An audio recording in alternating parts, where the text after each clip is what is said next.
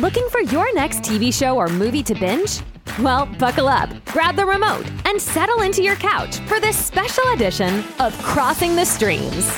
We're here to help you tune in and get the most out of those 50 monthly streaming channels you're currently paying for. So without any further ado, here's your host of Crossing the Streams, Jeff Dwoskin.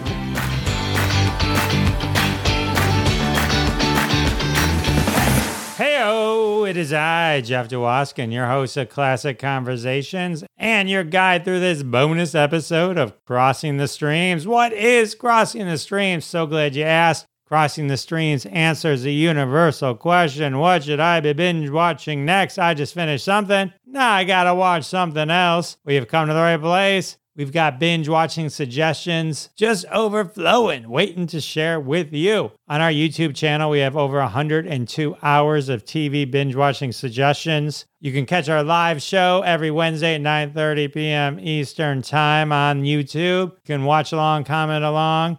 Or if you don't have time for any of that, if 102 hours seems daunting, if watching a live show seems like too much of a commitment, you just sit here like you're doing right now and boom, I just beam a few segments from the various live shows into your ears. That's what this bonus episode is. We just grab segments from different episodes. Today's, for example, has a segment from all the way back from episode 9, episode 38, and episode 79. Charit, Freaky, and McMillions is what we're covering today. So we got quite a variety for you to check out.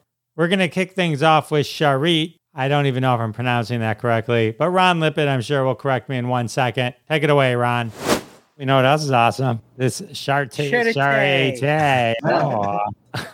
Charité. So it's actually, so you picked Charité at War, which is the name for the second and third season of Charité. Charité is actually a 3-season episode, but started, believe it or not, actually back in 2017, but then took a 2-year gap in 2019 and is back on again in 2021. And they did the kind of the same thing that The Crown did, where they went a couple of seasons and then switched casts completely because it was taking on a completely different era to the show. So this was, again, another Netflix algorithm suggestion for me, which always does a great job. So appreciate it. Thank you, the information technology folks at Netflix for sharing this with us. It is a German-made show, and it is a drama television series, each episode roughly between 45 and 60 minutes long. And it tells the story, at least in season 1, about life in a hospital in the 1880s in the Germany with the Kaiser. And what's interesting about that is that there is a kind of like a crossing of moments between the women's liberation movement in Germany combined with medical discoveries that are happening in the late 1800s, particularly with vaccines and medical therapies for things like tuberculosis and other types of diseases that were ravaging Europe during the time. And as it turns out, and as the show does just an excellent job of building up to and then telling finally the ultimate story, women have a tremendous role to play in Germany overcoming, and Europe, frankly, and the world taking on the responsibilities of medical technology and being able to support their populations with new therapies. So this is really good. It's created by a woman named Dorothy Schoen, which I don't expect that you have ever heard before. She is the writer and director for the first season. It stars Alicia von Rittberg. Now, I don't expect you would know that name off the top of your head. Alicia von Rittberg, she herself is actually German royalty. But what's interesting about Alicia von Rittberg is, if any of you guys saw the movie Fury with Brad Pitt, she got her acting debut in Fury, being the young German girl that ends up dying. She has a single scene where she doesn't speak any English. She's the one, exactly, that one scene. Well, apparently that one scene propelled her. She's now got a prolific German career. So it's pretty excellent. So listen, Charité is pure drama. It is, if you're interested in learning about how, from a science and perhaps social enlightenment standpoint, we've come to where we are as a society, it's an excellent, excellent ride. And I really enjoyed season 1. I have not seen seasons 2 or 3 yet. I do think it's interesting that they switched out the cast. I also think it's particularly interesting, whereas season 1 was in the 1800s. Season 2 goes into 1943 to 1945, and then season 3 then moves again to 1961, which is again showing you different socially important periods of women and of technology and kind of the colliding of society and these important moments in life. So I really recommend it. I think this is subtitled. I know some folks don't enjoy the subtitles. We've talked about this endlessly. Do not dub this thing. It is much better in its original German. Yes, they yell at each other in German, which is always good, but it is a highly enjoyable show. I think it takes you on a great ride. I think the characters are well developed. They have terrific acting. The storyline is very well done. I think the production's excellent. So score 1 for the Germans. And I'll be when they. I'm going to take your advice on the subtitles, but I get a little dicey when I hear the terms, I prefer the original German. It's a little dicey. This is a true story. These people just happen to all be in this one particular hospital. Just happened to. It is. The whole story. The whole story is true. And what's interesting, you find out in this original, the first season, is that there was quite a bit of resistance, mostly religious resistance, to the idea of some of these therapies that involved live vaccine, and some of the great stories you've heard about how we've overcome things like smallpox and other types of terrible diseases. If you can imagine it, the powers that be resisted mightily some of these therapies and some of these advances. And it took people risking their career, sometimes their lives, to prove to the government and society that this was real and that this is science and that you can't make up math and science and that this stuff is going to change the world. And it does, and it did. And I think it's part of the great story. So I love stories like this where people risk everything to prove a point and end up being correct. Sorry, I got handed a note from my lawyer. The views on science and math that Ron just said are not necessarily the views. Crossing the streams. Yes, crossing the streams. Crossing the streams is very pro STEAM. We respect all people's views, science or otherwise. And listen, I don't mean to in any way. If God means to smite the world, who are we to build an ark? All right, this is what evolution. Right, very interesting. And Casey Ryan plot, you've convinced him. He's going to watch it but Casey speaks the original German, so this will be good for him. So Casey, entschuldigen Sie bitte. German. All right, that was Ron Lippert, Charit, from episode 79. I think I got it right there. I'm not sure. Let's dive now back to episode 9, a Howard Rosner classic, McMillions. Take it away, Roz. We're going to kick it off with McMillions. So I'm going to let Howard take it over. So on HBO Max is where you find it. Came out last year. It is a 6-part docuseries, and I was riveted from the first 5 minutes of the show. So the gist of the story, if you haven't seen it or don't know about it, is in the late 1990s into the early 2000s, the McDonald's Monopoly game, which most of us have partaken in, some of us a little too often, was essentially rigged by, well, I don't want to tell you who, because that's a big part of the story. You think? But it was Ron. It was rigged.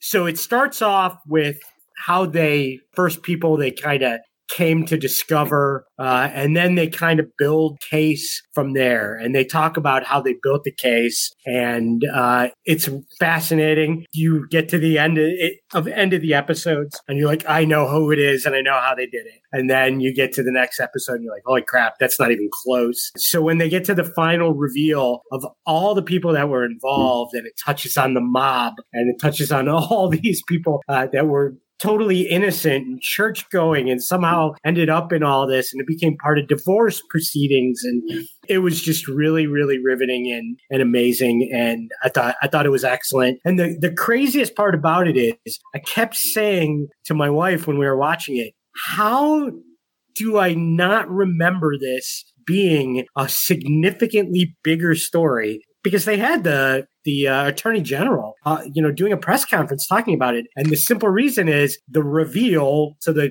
general public of how this all happened was right during the days after September 11th. So it was totally on the back page, even though it was a major story. But it's great. They flow so fast. The ability now, when they were released, to Jeff Dwoskin's point, who you all follow on Facebook and Twitter, made the case yesterday for episodic television as opposed to releasing an entire season at one time. This, when it came out once a week, so it absolutely captured your attention, waiting for the next one. I thought it was excellent. So Howard, I'm confused. Is it a documentary or is it like is it fictional? No, total documentary. There's a couple small little reenactments, but it's not really based on that. It builds the story of, they kind of start off with video of them, McDonald's Corporation, and thinking a film crew filming winner testimonials. And then as you get into it, you discover that they were staged testimonials. McDonald's knew that, and they were working with the FBI, and the film crew were FBI trying to get these people not admitting to the crime, but going, lying when they knew that there was something hinky, if I may use that term. And then they get into how they found that out, who was involved, and then they leave it up to the last episode for you to find out who it was that blew the whistle on everybody. And then the other part of it was, as they're going through the series, they're like, but we could never figure out how they were getting their hands on the winning game pieces. In the last episode, they tell you how that happened too, and it's crazy. Wow, it's crazy. I worked in the promotion industry for a while, so that incident ruined a lot of things for for seeding and all that kind of stuff. When I watched McMillions, I enjoyed it, but at some point, I felt like this could have been less episodes. This could have been shorter. This could have been it could have been right. Yeah, I agree. That was my only. The story was amazing, but I felt like it's like they could have done it as to make this. This is a 2-episode thing, but we need 8. You know what I mean? Yeah, they could have done it as a 1-hour Dateline NBC. Sure, I liked it that it was a documentary that because it was 6 episodes, they built drama as if it weren't a documentary, which I kind of enjoyed. Captured the mind a little bit more from episode to episode. So and to your point, Jeff, if they had released all 6 episodes at one time, it wouldn't have been nearly as enjoyable over a 6-hour stretch as it was releasing 6 individual episodes. So it was great. It is interesting because they use the cover of 9/11 to hide their criminal activity, and the only other people doing it at that time was the Catholic Church. That's actually a good point. That's actually true. That was right on top. So Illuminati much? Da Vinci Code? Yeah. Wow. Yeah. Interesting. Joe comes ready with a headphone, mic, Wi-Fi. Yeah. He's going for Bill. He's going for Bob's job. Yeah. Hey, why don't I just drop off right now? Why don't we? All right, Rosner with McMillions. Makes you want to run out to get some McDonald's, doesn't it? Well, we got one more. Before you do that, we got Freaky with Tony Berardo from the Berardo Podcast, a frequent visitor to the show. Take it away, Tony. Is this like a body swapping thing? I mean, Jeff, do you want to do the? No, I'm just guessing from the poster. I'm just guessing. Freaky. That's the entire review. It's just a body swap thing. No, it's I got to tell you. I mean, it is a body swapping flick, but I don't know if you guys have ever seen Change Up with Ryan Reynolds and Jason Bateman. Yeah. That's like a switch a body switch movie, but it's hilarious. Sure. Like when you see that, you're not thinking, oh, another body swap movie. Like, do we really need this in our life? Because it's something completely different. And I kind of went into this thing like kind of annoyed, but I wanted to see it because I love Vince Vaughn. I think he's hilarious. And he actually does pretty good dramatic roles. Like in True Detective, I really enjoyed him in, even though that series kind of fell off. But I was like, I got to see this. This will be interesting. It might be kind of funny. It is not funny, but it's really good though. Like if you like Blumhouse flicks, if you're a big Blumhouse fan, this thing is super gory. It reminds me a lot of like Jason because, spoiler alert, Vince Vaughn's the killer, but he has like this weird, like, I don't know, African mask or something like that he goes around slaying people. And, you know, if you haven't seen Vince Vaughn in real life, nor have I, but he's huge. He's like almost 7 feet tall. Like he's a massive freak show of a man. So for him running around with like these crazy weapons, because he just grabs all these weird weapons from the get-go and starts killing these annoying teenagers that are like smoking weed at their parents' house, talking about, oh, you remember last year when this was haunted and now it's not. Like it's that cheesy, stupid stuff, but then it gets kind of gory and Blumhouse style. So I enjoyed it because I love horror flicks and I thought it was pretty entertaining. But then when they swap, Vince Vaughn goes from being this crazy killer to like a teen. So he's almost like his Wedding Crashers character on helium with Ritalin. Like it was kind of like a fun. But when it becomes a teen, does the teen become the murderer? Yes. So and then she becomes the complete psychopath, but she can't kill people because she's not 7 feet tall anymore. So she's trying to kill people, but she's getting batted around like a teen.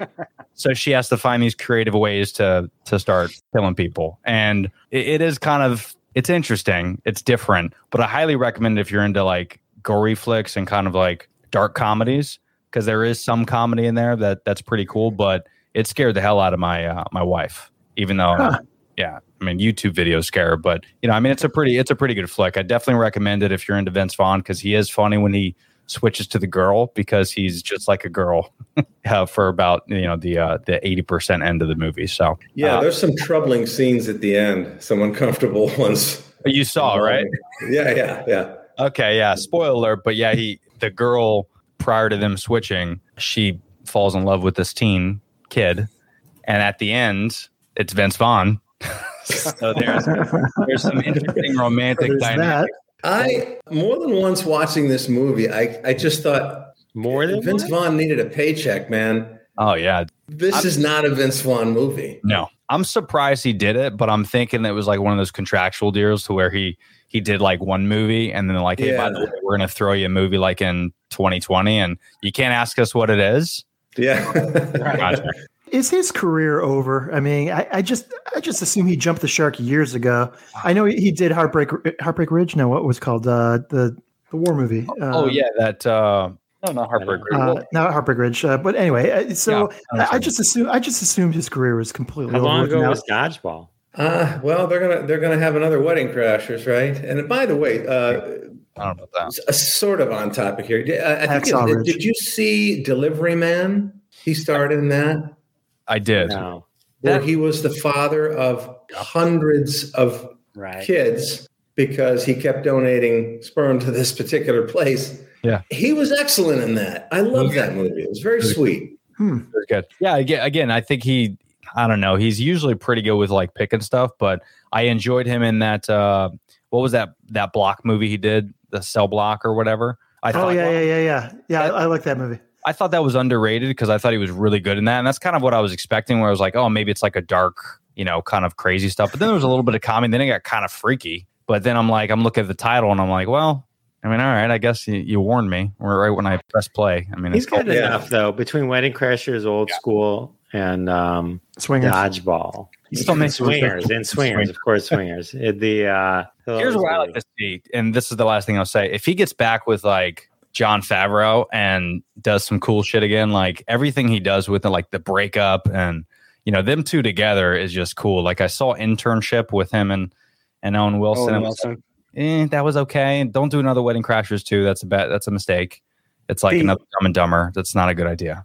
we saw. The Internship is a terrible movie, but it does have a couple of scenes that make me laugh. When he's trying to explain exchangeogram, and they're like, "That's Instagram," and he keeps saying "on the line," and no, this is online. That scene, and then the scene where they're doing the video interview to try and get into the internship. And they're both squeezed into the same webcam. Yeah, I mean, look, he's like Ron, right? Like physical comedy. Like Vince Vaughn's very physical. Yeah, and he can't do that anymore. Like Chevy Chase at one point got kind of like in Community. Like if you ever watched the Community, like Chevy Chase was like, all right, dude, you're just a creepy old man. Like you just, you were funny, and you need to kind of tone it down a little bit. Vince Vaughn's at that point where I think his career needs to calm down. Well, so he was with Brad Pitt and Angelina Jolie with Mr. and Mrs. Smith, right?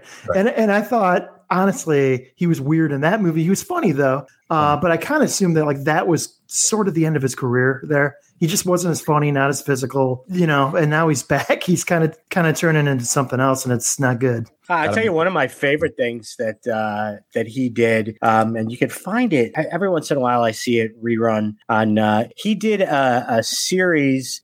I think it was called the Vince Vaughn Wild West Comedy Show or something like that. Where him, John Caponera, and a couple other comics. Brett Ernst. They toured around, and it was pretty good. That was a pretty good series of comedy shows that they did. Yeah, pretty cool. But I mean, the one thing I would say about this flick is it's stupid, but it is entertaining. There is some parts of it where it's like, hey, cool, but don't go in expecting like it's going to be, a Vince Vaughn movie or it's going to be like a horror movie. It's kind of this weird thing you haven't seen before, but it was interesting. I mean, I wouldn't pay to watch it in theaters, but I'm glad it's free on HBO Max.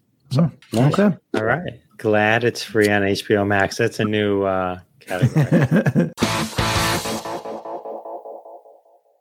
All right, that was Freaky from Tony Berardo of the Berardo Podcast. So check out his podcast. Quite an episode, huh? We got Freaky, McMillions, and Sharit, however you pronounce it. 3 great things for you to dive into. So go hop on the couch, grab the remote, cross your own streams, and I'll see you next time. Thanks for listening to this special edition of Crossing the Streams. Visit us on YouTube for full episodes and catch us live every Wednesday at 9:30 p.m. Eastern Time. Now turn this off and go watch some TV. And don't forget to tell your family you'll be busy for a while.